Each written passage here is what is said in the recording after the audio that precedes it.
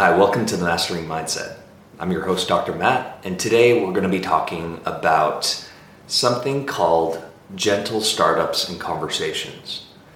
So I'm not sure if you realize this, but 96% of all conversations end the way it starts. So if somebody starts off a conversation like, I can't believe you did ... or oh my gosh, what were you thinking? How do you think this conversation is going to go? I mean, you can just play it out in your head, can't you? How it might potentially end.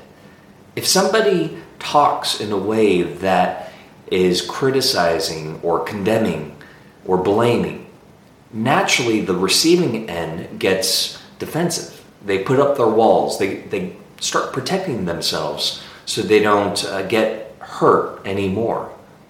Now, if you really want to open up the other person so that they feel safe enough to receive your message, then we have to really embrace and lean into what we call a gentle startup in relationships. Dr. John Gottman researched relationships for over 40 years. He started out his career at MIT, he was a mathematician, and then changed his career to psychology. So he really quantified relationships. He really wanted to study relationships. And what he and his team of researchers found was that 96% of all conversations end the way it begins. So if you really want to have a productive conversation with your teammates, with your employees, with your partners, or even your relationships at home, learn the techniques of a gentle, soft startup. What we use is something called a FAN formula. FAN stands for I feel, about, and I need. So begin a conversation rather than attacking the person or focusing on the other person.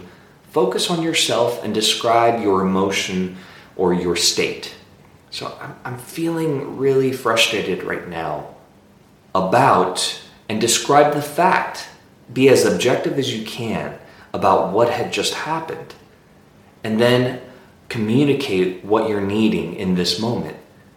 I really need for us to put aside our differences, to put aside whatever we're doing right now, and really communicate this a little bit further. Because I need for us to be able to clearly understand where I'm coming from and where you're coming from.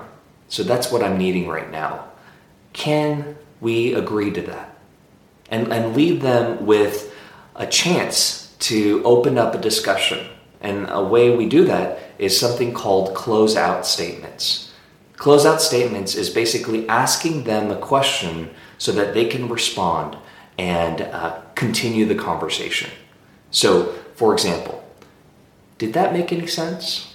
Or does that sound okay to you? How do you feel about what I just said? Those are examples of closeout statements. I hope this gentle startup and this FAN formula will allow you to have more successful conversations, especially the ones that matter most to you. Now, if you'd like a little bit more resource and training on this, I have a free resource guide for you called 5 Traits of an Emotionally Intelligent Leader. Come check out our website, drmattpark.com, and download this free guide. And I wish you very successful conversations in 2021.